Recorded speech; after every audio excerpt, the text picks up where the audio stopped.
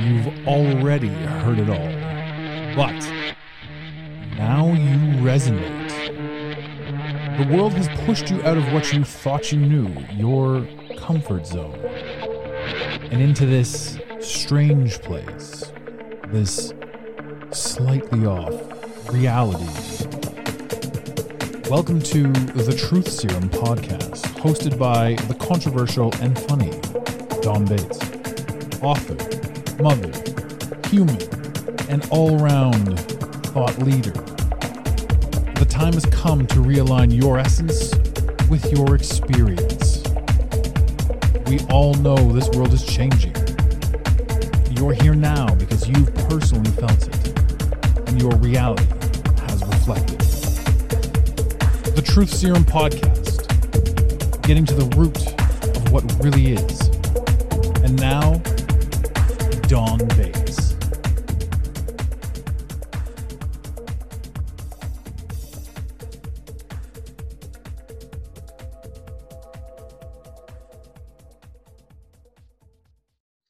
Hello, ladies and gentlemen, boys and girls, cats on the armchair and dogs in the corner. Welcome to another episode of The Truth Serum with me, your host, Dawn Bates.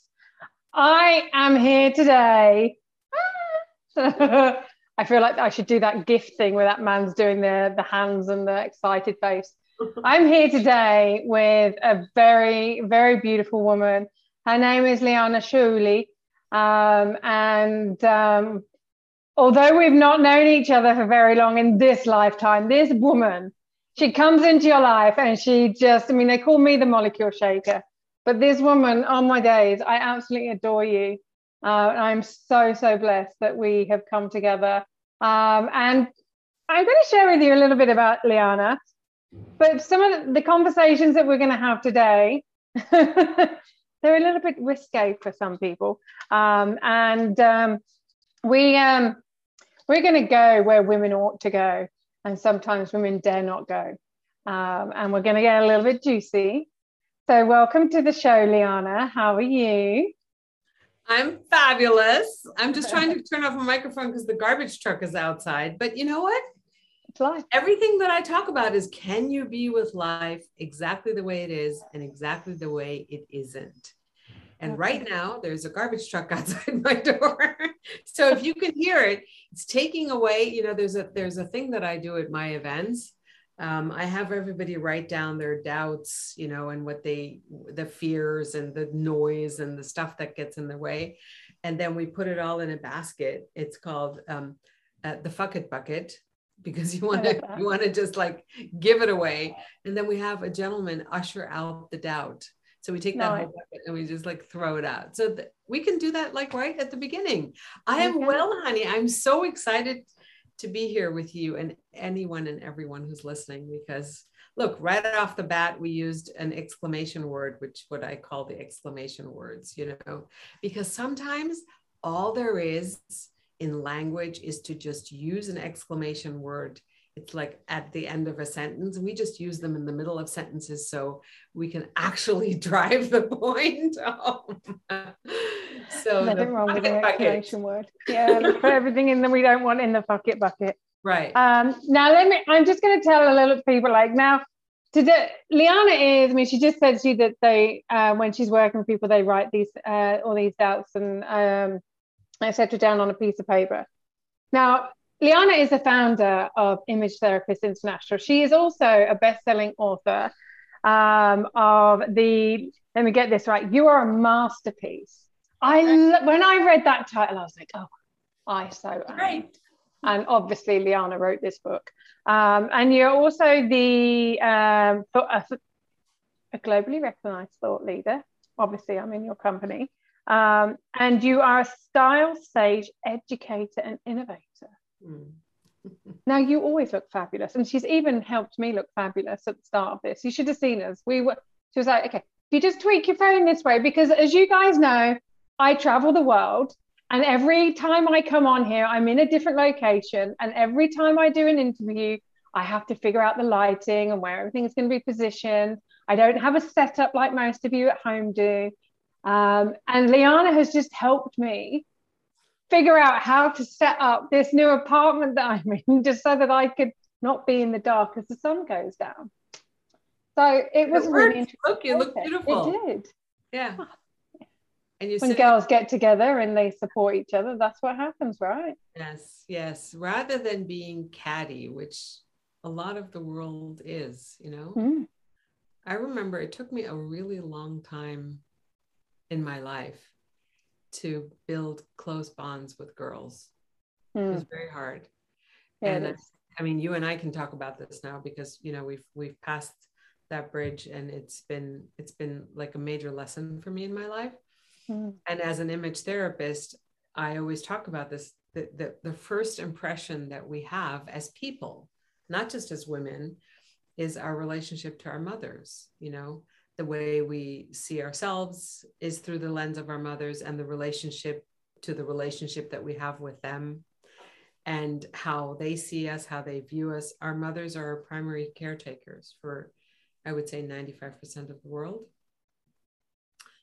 And even boys, you know, the way a young man starts to see himself is through the relationship with his mother. And for firstborn girls, it's like, okay, it's just a little too challenging. But that's no news. It's been like that for centuries. Mm-hmm. And a lot of the work that I get to do, or that we get to do together, I always say, let me undress your spirit so we can dress your body. Oh, and I like that. It's the spirit that's cloaked, because whatever the message was that we got from our mothers and from our fathers and from the world around us, but mainly, you know, when it comes to the core, as an image therapist, I can tell you that, you know, we were not held in the palm of our parents' hands, especially our mother's hands, to say, you are just the most beautiful creation God ever made. You're sensual and gorgeous and pretty and loving and smart.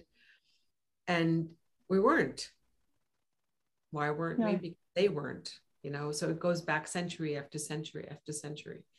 And so becoming conscious about, who am I as a human being? Who is this masterpiece? Who am I as a woman? Who am I as a man? You know, what's my contribution to the world? We don't really get that school of life when we're being raised. You know, we get the society wants you to do this, and your parents have to do this, because if you don't do this, then they become ashamed for you. Like this whole shaming thing. Oh. Let's have that conversation. We're going there. We're going to, and this thing, it's so prevalent in today's society, whether it's other mothers shaming other mothers because their children are not in the right clothing, or they're not in the right school, or if they're not in the cricket club or in the rugby club, and even business women. Yeah, and then the mother's shame gets transferred onto the child, rather than the mother saying, you know what, sweetheart, what would you like to do? Do you want to go swimming? Do you want to be in the basketball club? Do you want to go cricket playing? Do you want to play golf? What do you want to ride horses? What would you like to? What's your desire? Do you want to go to circus school? Yeah, I want to go to circus school. I want to go trapezing, you know, and that's then always no, you have to stay in the box of what society wants you to do. That doesn't really fare well for most people's spirits. No. Yeah. And I think this is I remember one of the teachers at my son's school. You're not going to be surprised at this. We were discussing how, but neither of her or I fitted into the school, because if Khaled and Nasser didn't want to do a club, I was like, well, don't do it then. If you don't want to do it, I'm not going to force you to do it, because at the end of the day, I know that the only way you're going to really excel and enjoy this and enjoy your childhood is if you're doing an activity that you enjoy. Right. My eldest son, he's into anime. And he's got a Yucatan sword from this conference that he went to at the weekend with his girlfriend. And I was like, oh my God, I'd love to get you a real one. You know, how can I get him a real one? And like, mother, it's illegal. I was like, oh yeah, but because mother, it's illegal. They've got similar ones. I think in Los Angeles, you could get, you know, like copycat thingies. They're not quite as, I had a friend who bought one for his daughter, And she's 11 and she's into anime. She loves that. It's something I don't understand, but I think when we stop forcing things on people or censoring who they are, or making sure that their image fits what we've created for them, we get to learn so much about our own prejudices. We get to learn so much about ourselves, but most importantly, we get to learn so much about our children and how the world is evolving. And the things I've learned, I'm like, yeah. oh my goodness. Yeah, if we let them blossom, you know, if we give them the space, the sunlight, the love, the nourishment that they need in order to blossom, I mean, look at what happens. Look at what happens. But we don't do it, you know. In the process of image therapy, I speak a lot about, you know, people going from bud to blossom. It's like we have been trained to stay closed, to stay inside of this confinement and not to blossom. But an orchid doesn't say, oh, I can't blossom because if I blossom, then someone else is not going to like it, or I'm going to outshine, my beauty is going to outshine somebody else. Or, you know, an oak tree doesn't say, I want to be an orchid, and vice versa. A butterfly doesn't say, I want to be a bear, or vice versa. They just do what butterflies do, you know, and it's only us as people where our frontal lobe, you know, has developed so strongly that we have now reason, and reason is overriding our intuition. It's overriding our sensuality. It's overriding our desire. It's overriding the budding to the blossom that we're so meant to be doing. Like you and I have so many conversation about luscious desire, feminine transcendence and sexuality and sensuality. And trust me, there were centuries where women were revered for our beauty, our paintings hang in art galleries with a woman.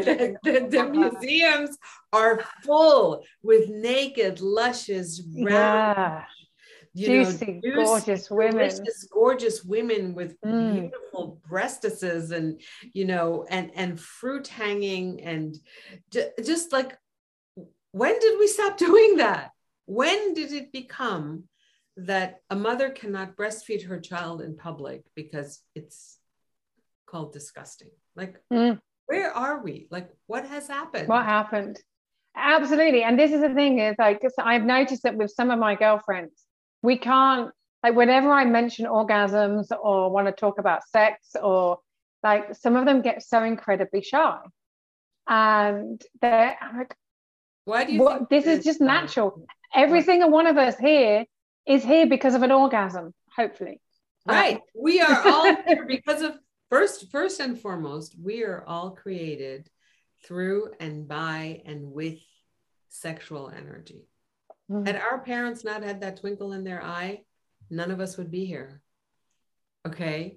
And so just the grounding on that tantric wisdom. This is ancient tantric wisdom. Everything, these flowers, everything that is created by man is most probably created through some sort of passionate energy. I call it sexual energy, because that's what it is. And it's one of the highest vibrations that you can have. It is the highest vibration. And what is it taken down to? Now it's taken down into the muck and the mire, and it's disgusting, and eroticism is being, you know, mutilated in all sorts of ways. Femininity is being dragged through the mud because being feminine means being weak. It doesn't. No. Femininities are great. You and I were talking about this earlier. Femininity is our greatest asset.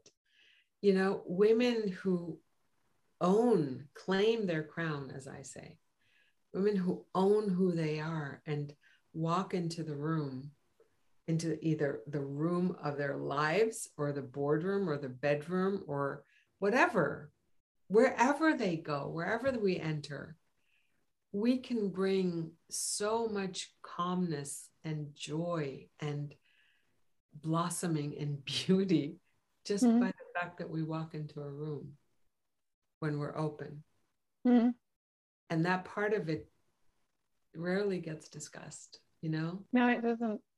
And it's such a shame, because you know, the fact that we've got so many women in boardrooms that are doing their best to become men or replicate being a man to get ahead, or they're actually using their physical attributes in a very male way.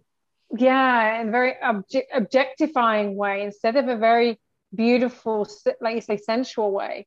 And with some of the times I look at some of the profile professional shots that women have done, and some of them are very stern, arms folded, close to the world, yeah, back straight, or they're alluring and, you know, they've got the full bosom out and everything. And it's like, yes, use your feminine charms, but use them in a way that I've always said, I wouldn't want my Christmas presents if someone's already unwrapped them. You know, there is something very appealing, you know, very erotic in the unwrapping of each other when you're in that moment. And anyone can get naked, but it's the nakedness of the soul, which is one of the reasons why I love it when you say, let me undress your spirit so we can dress your body. Dress your body. And and it's so true. And you've dressed some pretty impressive people. I mean, you do this for politicians and celebrities, and, you know, you work with some very large names, and, you know, you have so many accolades to your name and the work that you do, and you always look fabulous. Always. And I it's like, sometimes, like, people say to me, who do you want to be, you know, when you're doing your marketing and your branding, and people say to you, and you're going through this with certain people, and, you know, over the years I've done it a few times, and people say, who do you look up to? Who do you want? Who's your role model? And I've always struggled because I don't really pay that much attention to other people because I'm so focused on being myself. That's good. But then I'll go, well, I actually like the way they dress, or I like the way that they've got that. I like the colors of that, or I like the fonts of that, or I like the way that person has, you know, the dark. I mean, I've only recently started wearing darker lipstick. Before it was I very rarely wear makeup because I'm, you know, if I'm at sea, I'm not putting eyeliner and mascara on and lipstick on at sea. I'd look like, you know, I've had a fight with. I've tried to put it on inside the tumble dryer. Your makeup box, yes. Just fight with the makeup box. Yeah. But it's like every time I see you, you just look fabulous. And every person that I've seen that's worked with you, it's just naturally effortless and elegant. Ease, honey, ease. So my three highest values are abundance, and abundance for everyone involved, not just abundance over here on my corner of the world. Abundance for everyone who's involved in my life, my business partners, my friends, my clients, everyone. Abundance. Joy, it has to be joyful. If it's not joyful, I'm not doing it. Absolutely. You heard us in that conversation yesterday. If there is no joy, there's not going to be abundance. End of story. Absolutely. And if we're in a space of joy, then that spreads. That's right. Because you can be the pebble in someone else's lake with your joy. So joy, abundance, and the most important glue in all of this is ease. If it's not easy, if it doesn't just like flow out of my hands and just, let's, you know, you call this a dancing conversation, like we're just going to dance. We're just going to dance. So if there are rocks, and in Farsi we say khurde shishe, if there's broken glass in it, like crushed glass inside this like wheel that we're turning, the wheel of life, then something is off. So I look at this, and I look at my life and what life is bringing to me through the lens of my standards and my values. And, you know, it's funny because I was, I'm taking a Rumi class every Wednesday night. So it's 2 hours with Rumi and a poem, and we go through it. And this ancient poem, this ancient poet, you know, we're looking at the writing, and suddenly the gentleman who's leading the class says, you know, we are all going to evaluate our values. I'm like, wow, I don't hear too many people saying that, you know, what's the value? What's your value that when things come to us, we filter them through the value system of our own special care, needs, love, wants, desires, passions, you know, rather than filtering it through somebody else's. Mm. And this conversation that you and I are in I mean, it started because we're thinking, you know, people want to do what other people are doing. No, be you, because everyone else is taken. Yeah, absolutely. So instead of I just have no space to think about other people. My head's still my there's no bandwidth, no bandwidth. Okay. My 4 terabytes belong here. They belong over here. And stop downloading your shit onto my terabyte. No room. But this is what happens. It's like, you know, I talked about this. I'm writing an article about self-esteem again. Self-esteem. Self. Not how other people perceive you esteem. It's self-esteem. And so if we keep filtering that through other people's other men, you know, a man comes into your life and doesn't like whatever, your thing, your this, your shoulder, your nipples, your butt, then suddenly self-esteem goes out the window. Yeah. But it's because it's not built on self. It is filtered absolutely through someone else's opinion of us. And I've always said that opinions are like arseholes. Everyone's got one. Everyone's got one. Some people Everyone's got one. And it was interesting because in this month's article for MSP News Global, I titled it Burn Baby Burn. And it is about how I've actually done what your roomie teacher said, like, what is in this business now for me? I have got so far along and I've created this business and I was absolutely in love with it before. But then I was like, okay, I'm starting to lose my passion. And I'm starting to get frustrated with X, Y, and Z. Why is that there? Revisit that. And I didn't like being on social media. I absolutely hate being on social media. I find it very toxic, but it also goes against my values as someone who stands for human rights and social justice. And when you understand what's going on behind the scenes and how they're trading our photos, our data, on many different platforms, and some of them not very, very pleasant outcomes. And then you look at all the human rights violations and the censorship and the lack of self-esteem and self-love and the mental health issues and how people are taking a look at your life. And although we're not living our life for other people, and you know what other people think of us really is none of our business on a lot of levels. If I'm contributing to people feeling less than themselves just by being myself, is there anything that I can do? But I also wanted a private life. And I wasn't getting a private life anymore. People were more interested in where I was and where I was going to next and the actual words that I was writing. And so in this article, I said how I burnt my business to the ground, how I've got to the end. And it doesn't matter how many people roll out the red carpet to me and how many people invite me on these stages. I've got to be so true to myself and my values, because ego and doing things to impress people and people rolling out the red carpet for me, they almost suck the energy out of you. And you're like, actually, how much is my self-worth worth? How much am I going to allow the vanity metrics and the people pleasing to steal me from me?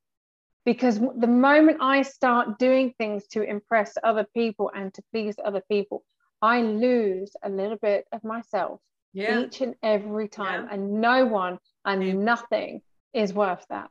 And no one's going to get it back. I call it abdicating myself. I abdicate who I am. The possible greatness, the greatness that's here, the learning. You know how much learning we abdicate when we do whatever it is, like you want to be more like that person, or you want to be more like this person, or like here is this is the opportunity that we have to live in this masterpiece, in this life, for the amount of time that we're here, what are we doing trying to be like other people? Mm-hmm. You know, there will never be another one like you who's been given the opportunity to come through this life, stand upon the shoulders of whom you stand, with the experiences that only you have had. For those of you who are listening and watching, you are truly a masterpiece. Mm-hmm. No one has the alchemy and the tapestry and the chemistry of everything that you've experienced and funnels your experience through this beautiful tapestry and brings it out into life and blossoms with your message, your word. I don't care if you're a soccer mom. I don't care if you're a CEO. I don't care if you're a politician. I don't care if all you do is go to the post office, work 8 hours and come home. Your song and your seed and your note in this world is needed, because there will never be another one to create that symphony of the universe. And if you're hiding it or trying to be like somebody else, that note in God's symphony is not going to sound the same. And the symphony of the world is not going to sound the same. Yeah. So put your head down, look at your own life, because it's amazing. You know, when we stop paying attention to, oh my God, that person said this, and then this drama happened. I don't care if they're your mother, your brother, your sister, your cousin, even your mate, or maybe should I say, especially your mate, because drama begets more drama. Mm. The Course in Miracles says something beautiful. It says, that which is like unto itself is drawn. Absolutely.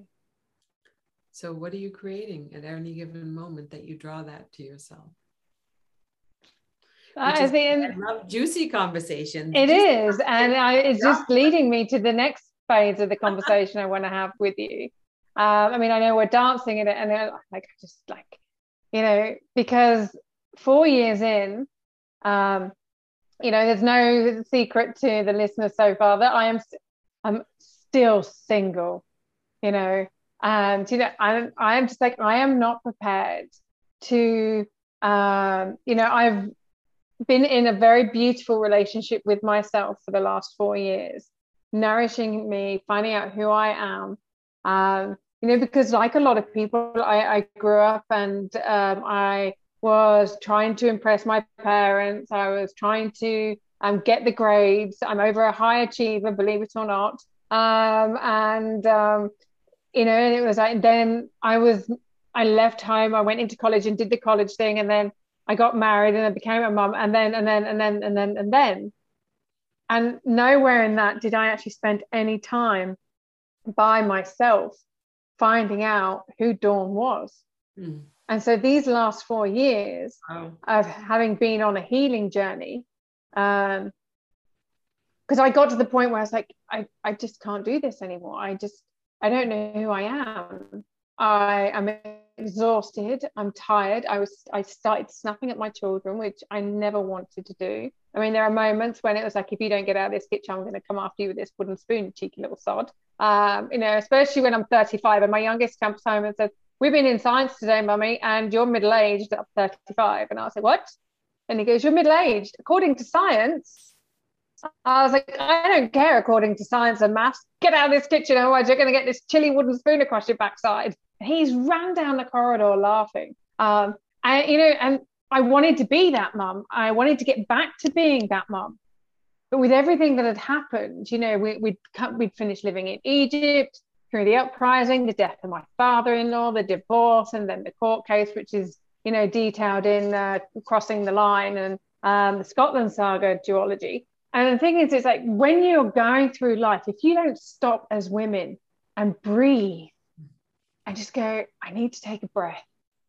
Because if I don't discover who I am, I can't fall in the next version of myself. Yes. And I cannot live the life I was born to live, and I cannot live out this purpose. But when I've done so much transformational work. I'm not interested in having a partner who is just on a physical level or on the transformational level. I want that transcendental partner. I want the soul gasms and the mind gasms and the orgasms, the juicy, wet, squirting ones that, you know, they just, we'd keep the Egyptian cotton towel manufacturers in business. And this is the thing, women don't talk about this. They're like, what do you mean? And I'm like, because people don't understand there's a difference between an orgasm and an ejaculation, even in men. And a lot of men don't even know that they could have multiple orgasms. I just had this conversation. What's going on with the world? I just had this conversation with a man. He's like, what do you mean there's a difference between an orgasm and ejaculation? I'm like, men can have orgasms without ejaculating. Yeah. And he was like, what? No. Yeah. But you know what? This whole great when they do. Yes. And this takes focus, you know. And not only does it take focus on, this takes permission. Look, there are not very many communities where men and women actually get together, excuse me, and have open conversations with dignity. That's why, you know, when you and I started talking about this, I told you that what I call this is divine dignity. And when I say divine dignity, I mean in areas of life. It's not just in the sensuality. It's talking about money. It's talking about, you know, what's important to me in the ontology of language. What kind of words are you using? How do you speak to one another? How do you speak to one another in language? It also shows up in making love. And I'm purposely not using the word sex or fucking. Yeah, because making love is something so completely different. Love is a divine, beautiful union. I think I'm having a hot flush. That is a dance and an art. And it's so, I don't want to say it's been forgotten, but it's been put on the back burner. You know, everybody needs like a fast fix. Oh, I just need to get laid. Like when I hear women say, I just need to get laid. Sorry, I just need to move my chair back here. I just need to get laid. I'm like, why? You have two hands. You have a lot of toys. You can take care of yourself. Why are you making do, or why are you stooping down to a level? You don't know the man. Do you know that every time you have intercourse, let's just call it intercourse at that point, every time you have intercourse with someone, you are actually sleeping with all the people that they've slept with before, all the people that they've had an intimate sexual relationship. You know, I don't even want to call it sleeping with, because I think sleeping, like literally sleeping in one another's arms, is one of the most precious, beautiful, sensual acts. So if you're having intercourse with someone, whoever you're choosing to have intercourse with, which this is not a moral conversation. This is a energetic conversation. This is absolutely. Thank you for making that point. It is a very huge distinction. We're not, you can sleep with whoever you want. You can make love to whoever you want. Just know that the energetic piece of that person carries with it all the energies of all the other people that they've had intercourse with. Great intercourse, less than great intercourse, their mothers, their fathers, their history. We are all bundles of energy dancing through the universe. And then when we come together, you know, choose wisely. Who are you choosing? As a woman, we are receiving vessels. Who am I choosing to receive from? And know what you're receiving.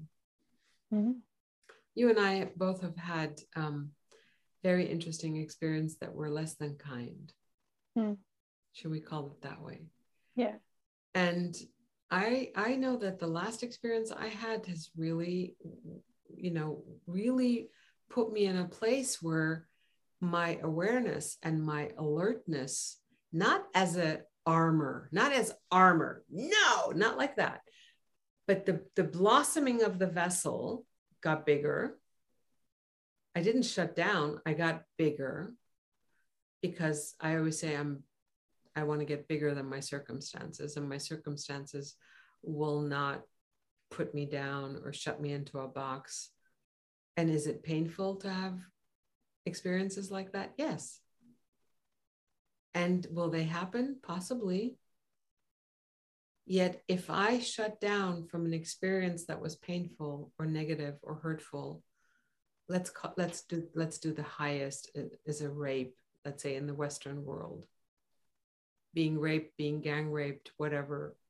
If I allow that, if I abdicate my joy for the future or in this moment to whatever happened in the past, then whoever that person was, the perpetrator or the person who took on the act of whatever they did, then they win. Because my life is still being impacted by whatever happened 5 years ago, 10 years ago, 7 years ago, 12 years ago. In my childhood, how many people are walking around with childhood wounds, and those childhood wounds are running their world? I always say, if I don't heal the wounds from the people who cut me, I will bleed on the people who love me. Yeah. And so much of that is happening. It is. And it's really quite worrying. And it is. It's worrisome because we're talking about sensuality, because now we're all getting more mature, we're getting older, we're getting wiser. And then suddenly there's this wound that's running our lives. Is that what you want? Do you want that wound to be running your life? And I say that because I think a lot of the conversations you and I are having are based on other people's shame. You know? Like I've opened my mouth and I've said something, and people have said to me, I'm ashamed for you. I'm like, go be ashamed for yourself. You don't need to be ashamed for me. I don't need anyone to be ashamed for me. I'm not ashamed. No. I'm not ashamed about talking about vaginas and penises and orgasms. It's a part of who we are as humanity. And the more we tuck it away and the more we don't talk about it, the bigger it grows. It's like a microbe that gets put into a dish, and then it goes into the dark, and then it grows really big. I mean, the shame just keeps growing and growing. And this is the thing that I find really quite upsetting in a lot of ways. That when you have other women shaming other women for having the freedom to talk about some of these subjects that we talk about, and the shame of when it comes to pleasing yourself and learning about your body and learning about what pleasures you like and which pleasures you dislike. And there's been so much shaming from men and from society and from religions over the years, that when women take that on, that role, and start shaming other women, this is a really deep wound within the sisterhood. And I remember recently, I was talking to a lady, and one of the things that I have quite a strong value that, or part of my moral compass, that I find it very difficult to be in the company of a woman who knowingly sleeps with a man who is married, because marriage is a sacred space. And for me, if you knowingly sleep with a man who is married, it's a betrayal of the sisterhood. And that impacts that woman, not just in her confidence in herself, but it impacts her belief in her ability to either do business or fall in love again, and it really runs throughout. I mean, my ex-husband, he cheated on me, if you want to call it that. Now we've got on the other side of it, and we are now in a very healthy co-parenting relationship. We were discussing, and I think one of the earlier conversations, episode 3 or 4 of the Truth Serum, him and I got on the call and we discussed this, what it was like moving through that, and why we chose to get married, because we knew we'd make great parents. We were in love with each other because we knew we'd make great parents. But he would always say that I didn't love Dawn because I didn't marry Dawn because I loved her. I married her because I knew she'd make a great wife, a great mother. And the thing is, all of those things that made me a great mother were the things that he fell in love with. But it was that we knew we both wanted to get married and have children. So we had that goal. And it's the same thing. If you know that you want to have a close relationship with other women, but you're doing things that betray women, whether it is criticizing the way they dress, or criticizing the way that they parent, or you're criticizing the things that they talk about, or you're shaming them for having conversations, you're not courageous, or comfortable. Not comfortable. There's that comfortable. Word. Yeah, I have a lot to say about that word, but we're gonna take that word apart the second you finish your thought. Yeah. But for me, it's like it's one of the same thing. And if we're shaming each other for our bodies, and one of the things that on the Sacral series podcast that I have, I start the description of the podcast saying people are more offended by swearing than they are by human rights violations and sexual abuse. That's so true. And we are more offended by other people expressing who they are for fear of rejection of other people who we're trying to impress than we are about actually the wounds that it's bringing up for us. Did I just lose that train of thought? No, I think I caught that round quite well, actually. You got that. And you can go back. It's okay. There's no rules. I was just like, oh my God, like I've just gone off on one again, and like we're gonna come back full circle, and it's all good. Okay. It's okay. Did I finish the point I was gonna make? I get it a lot. People go, "What? She went off on a tangent, and then she came back and finished. Why is she not?" So I'm gonna go back to finishing the thought. I'm gonna go back to the word that Americans love. Which I'm gonna have a sip of tea. Yeah, you have a sip of tea. The word uncomfortable. So in my world, the only thing that's uncomfortable is a G-string. Everything else has a name. So when people say, "Oh, I'm just so uncomfortable," I go, stop. As an image therapist, I really want you to just take a breath and explain to yourself. You don't even have to explain it to me, but tell yourself, what is it that's putting you in such discomfortness? It's because it's discomfortable. It's not uncomfortable. And underneath the discomfort, there are words. I'm hurt. I'm angry. I'm pissed off at you. I'm going to go into the kitchen, open the drawer, take 2 forks and stick them in your eye kind of way. I'm this, I'm that. I'm happy. I'm in bliss. I'm orgasmic. I feel tender. I feel soft. I feel a little bit too exposed, but we don't go into the language enough to actually express what it is that's happening. And that's the piece that I'm like now really championing, something that I developed over COVID, maybe because of exactly this, because of people not using their words. Use your words. We tell children, use your words, inside voice only, outside voice. This is your outside voice, but you're inside.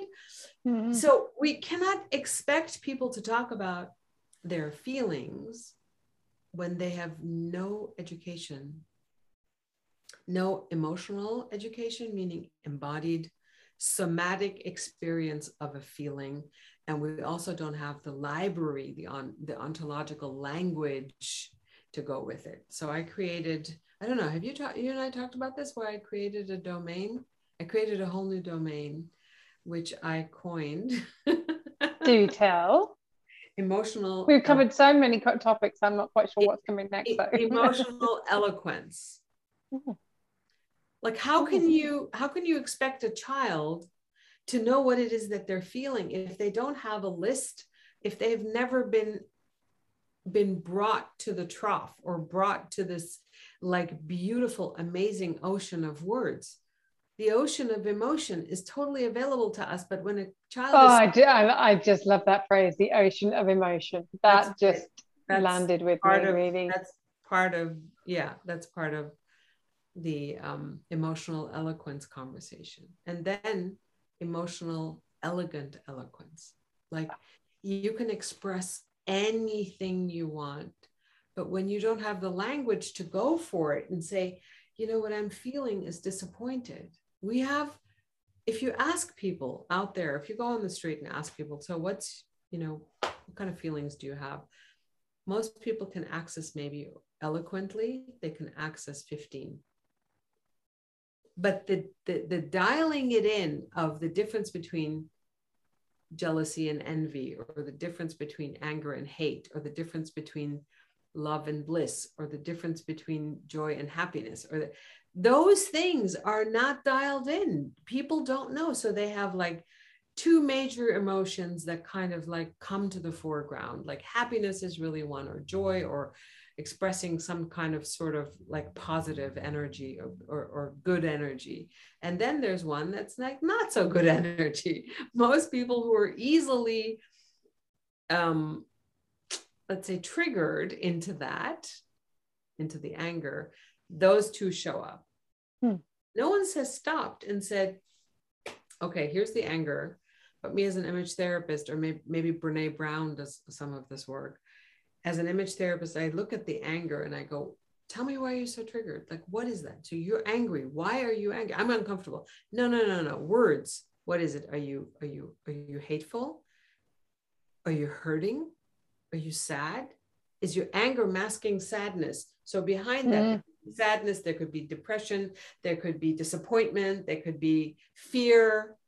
Mostly at the end of anger, all the way back there, is shame. When people get reactive in a negative way, usually if you take it all the way down the spiral, there's usually shame. I've always said to my boys that if you're feeling angry, it's always a second or third emotion at least for you to be in there. And so I've said, do you want to have a game of cards and let's just talk about it? So we're playing cards, and so it's like then they're able to think and process it a different way. And I'm like, you know what? If you just need to just go draw something, and we used to have a game on the Wii that we used to play when they were younger. And like a game of tennis. I said, do you want to go have a game of tennis to get rid of that? Do you want to move that energy through? Energy. It's all energy. And if we cannot, and as a people, as humanity, I mean, I think we used to be able to do this. I think centuries ago, there were much more spiritual connections available to us between humanity. We also lived our lives very different. Like we used to live in tribes. Children had multiple grandparents and uncles and aunts and cousins, and everybody was there. So the energy of any human being was held by multiple people and for multiple people at the same time. And now we're sitting alone in these blocks, apartments. We're usually by ourselves. You're lucky if you have your children or your family with you. Every once in a while, people now have dinner together. There is no such thing as every night at 7:00, everybody sits down together for dinner at the table, and there's an energy exchange. So all of this, and I'm going to bring it back to the sensuality, the sex, and the expression of that, because ontologically, like in the body, the somatic experience of living, nothing really shows up unless we can articulate it. Distinctions of our life are created in language. If I cannot language it, it's not distinguishable. That's humanity. That's how language works. The more I can articulate something in language and create distinctions, like sex versus fucking versus making love versus intercourse.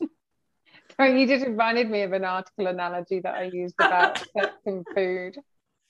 Sex and food? What? Yeah, I have this. I've always seen that you've got. I was like, to use intercourse is like just like food, because you've got the sex, which is it's just sex. It's empty, meaningless. It really has no value. It's like I'm going to turn on some lights, honey. Keep talking. I'm just going to turn on a light here. Okay. It's very dark. Go ahead. And so you've got it's like, your fast food, like your McDonald's. There's nothing nutritious about it. There's nothing valuable in it. It's just a waste of time and money. And then you've got the fuck, which is, it can be so nourishing. it can just be wild, and it's just, oh, I needed that, and that for me is like, you've I know you've been out all day, and you've just come in, you've chopped all your veggies, you've chucked them in the oven, and then you've gone and had a shower, and you've come back and you've just sat down, taken all the veggies out of the oven, and you just put them down, or you've got a really lovely salad, and it's just it's nourishing your body, but it's just what you needed, Right. And then you've got the making love, which is when you wake up in the morning, and then and it's, that really juicy start to the day. And that could just be something, like waking up in each other's arms and watching the other one get dressed and then go out on their way to work. And, that lingering look that they leave you with as they go out the door. And then you get, and you're like, oh, I can't wait till later. And then when they come back later, or like, and they come in and they put their arm around you while you're making dinner, or like you start making dinner together, and and there's like those little touches. There might be a smack of the backside, which is very nice, very playful. And then as the night goes on, you're still making love. You're still in that space of making love with one another, and you get into bed, they might read you a story, or you might have those delicious conversations about what's happening in the future. And in those moments, and like that, it's just building up and building up and building up. And then you start that whole beautiful soul deep connection, the one that's nourishing. And that's your fine dining. That is your highly organic, natural, soil nourished, everything juicy. That is your making love. And that for me is a distinction. And like we were saying earlier, like, when we are choosing a partner and we've got to this point, for me, I've got my children. I don't want any more children. I certainly don't want a male who is an adult but is another child. I certainly don't want that. And the thing is, it's like, as women, like, until we see within ourselves who we are and we embody these things for ourselves, then how can we call that in another person? And if we don't know how to please ourselves in the bedroom and the boardroom and in our home, and we don't know who we are, then we don't know who we want to be with. And there might be distractions along the way, but again, it's like my article in the House of Preeminence a couple of months ago. A man's got to earn his right to sit at my table. Yes, that was a great article, and so true. So the original was even better. It's so interesting that you say that. I always say the cartography of my body. When a woman, I like cartography. We use that in sailing. Yeah, because it's from sailing. Cartography. The cartography of a woman's body is so that's the fulcrum of who we are as women. What's interesting is what you just described, the 5-course meal, the beautiful, amazing, that part of it, sadly enough, and Dawn, maybe you and I can kind of step into that for men. I don't think there's anyone out there really showing men this understanding, verbal, visual, and also emotional, meaning the somatic experience in the body, that for a woman, making love doesn't happen. It's like, that's not happening in the bedroom. It happens in life. You mentioned all those little things.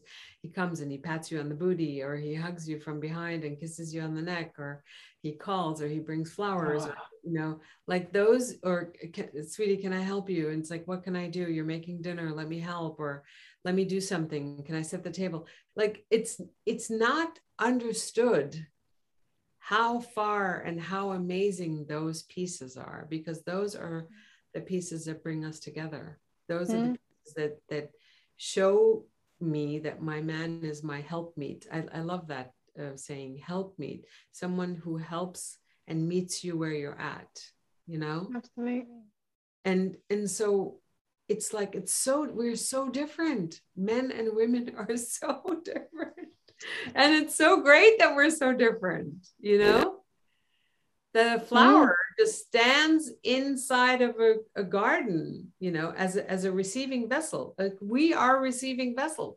We don't have legs to go run around and run after guys and put ourselves at their feet and at their, you know, begging. But I'm seeing a lot of women do it, and it just makes me sad. I use the analogy that I'm like a lighthouse. So I'm going to stand here and radiate my light. I'm just going to be here. Yeah. I'm here. That's it. Yeah. It's not my job to be a bee. It's my job to be a flower. Mm. And some people might listen to this and they go, wow, that's really where did that come from? But the truth is, we are different. You know, our bodies are receiving vessels. We have a whole different dynamic happening in our brain. Our corpus callosum is larger than a man. So the left and the right hemisphere of our brains is constantly speaking to one another in a much greater way. We have a wider conversation going on, and we have different needs. A woman has different needs than a man, and they're not needs from like the frontal lobe saying, I want a Gucci bag. No, they're needs from the very archaic system. You know, it's our reptilian brain that's saying, here, this. And it's so interesting how people a lot of the world tries to go against that, you know, to know men and women are equal. I'm like, no. I don't think we're equal. I mean, today, on day 2 of the Human Rights Month, which is the time of this being recorded, we're actually on. I actually wrote that, you know, there's really no difference between my rights and those of a man. And I'm not a feminist. I don't really believe in feminism because human rights. I believe in human rights are human rights, not just women's rights, but men's rights are equally important as our women's rights, as well as animal rights. And, you know, and I just feel that, and people have said to me, you're very old fashioned, Dawn. And I'm like, well, I don't see why that is. I'm just understanding that, you know, I remember passing through some doors in a hotel recently that I was staying in, and this gentleman held the door open for me, and I was like, thank you so much. And he says, you're very welcome. And then, you know, that was just a lovely exchange. And then when I went down for dinner, I was, you know, I was in one of my dresses, and, you know, and I came, and the waiter, he held the chair open for me, and, you know, and as I sat down, he pushed.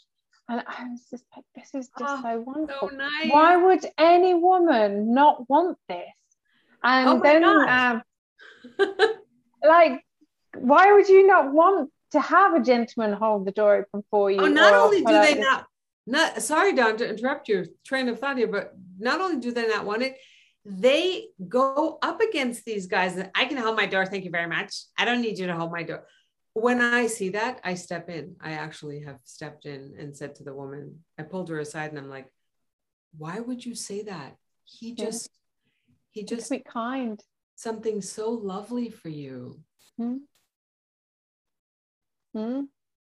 men want to serve us. Men love it. You know, they love 3 things they want: provide, protect, and procreate. Provide, protect, and procreate. They want to protect you. It's like such a lovely, lovely gesture. Oh, this story that you're just telling. The other day, this gentleman did something really lovely. I'm in the car with my mom and he does something lovely. I pull down my window and I say, I'm so grateful to see that chivalry is alive and well. And you know what? He turns around without a thought. This is an older gentleman. Without a thought, he turns around and says to me, as is your beauty. I was like, had I not been sitting down, I would have most probably gone, oh my God. And my mother is sitting next to me and he goes, well, he's really got it going on. But see, it was so fast and it was so real and so authentic. There was he wasn't playing. And so we, as women, I believe, because we are a little bit at a higher level, it's up to us to really acknowledge men. We need to acknowledge them. the whole 60s movement and burning bras, and has totally, in my opinion, in my very humble opinion, I'm sure that you're going to get a lot of feedback on this. People are going to say, what is this? What is Liana saying? But it has emasculated men. Yes, absolutely. And it has emasculated men, there, especially in America, when I talk about this, and, I'm dating and I'm talking to gentlemen from all over, it's sad.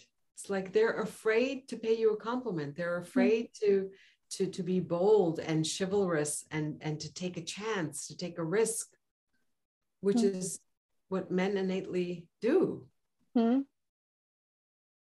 I was in Tenerife one day when I was there, waiting to sail across the Atlantic, and I was sat in a cafe writing away, and this coffee arrived, and I was like, I didn't order that. I didn't order that. Did I order that? And then I heard a little chuckle. I was just like, I just sat there and I was so confused. I was like, I don't know, like, because I've been writing, and obviously the world, when I'm in writing mode, the world disappears. Yeah. And I was like, I'm pretty sure I did.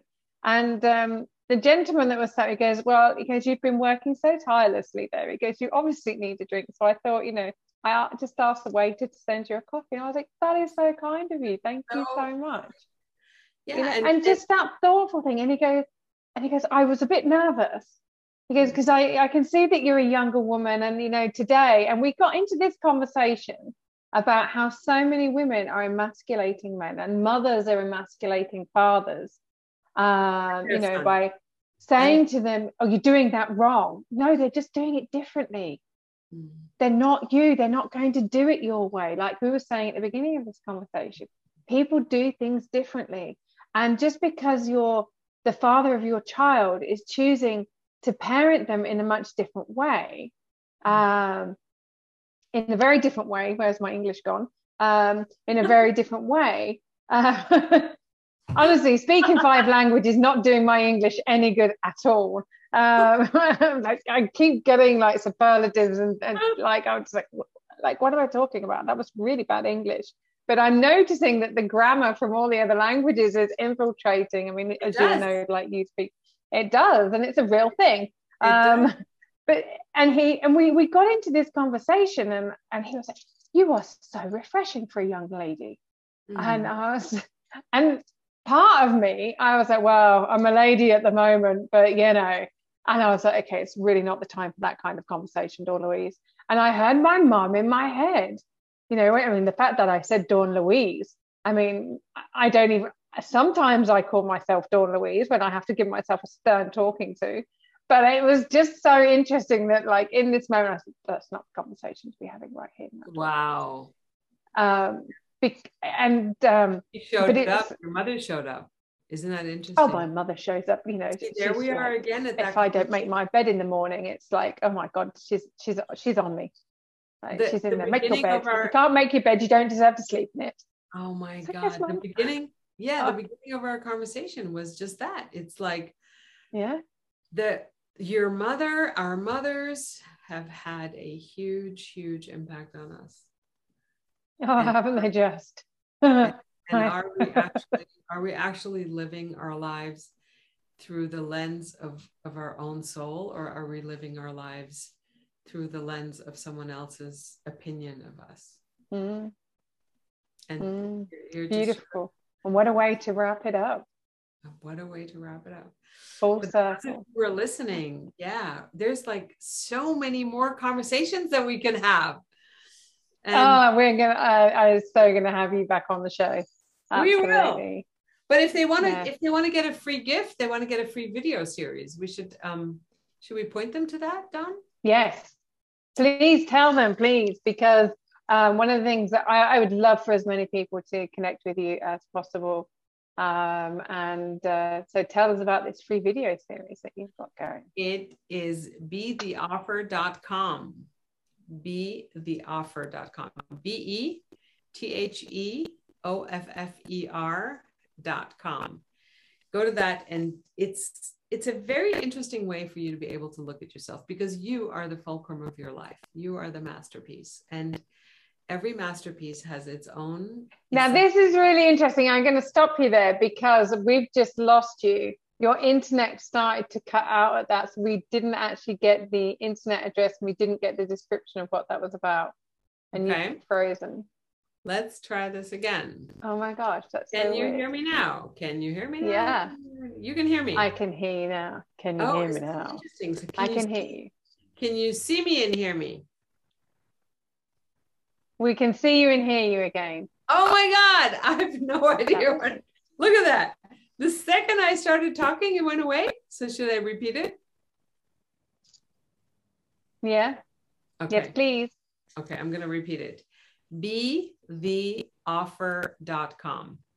I'm going to spell it out for you. betheoffer.com.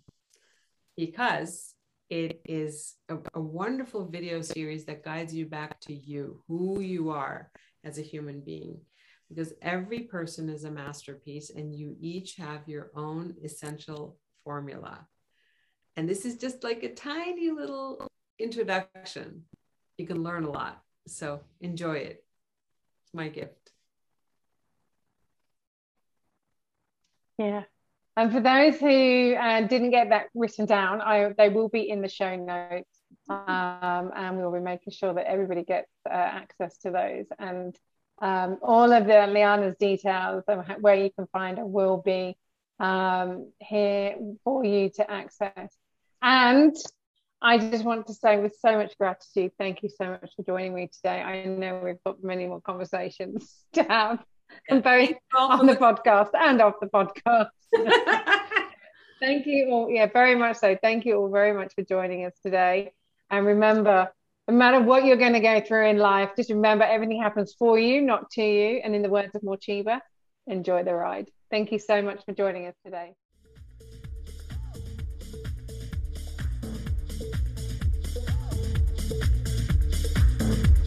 We really hope you've enjoyed this episode of the Truth Serum podcast. You can follow Dawn directly through her Instagram account, instagram.com/real Dawn Bates. This is an invitation-only podcast. That said, if you would like to speak with us or come on the show, please send an email through hello@dawnbates.com. And as always, thank you for pushing your mindset towards a better reality. This concludes the most thought-provoking portion of your day. Remember to like and subscribe to stay fully up to date. Sharing is caring, so share away. Until next time, folks, grab a good book, see a sunset, and expand your knowledge and experience.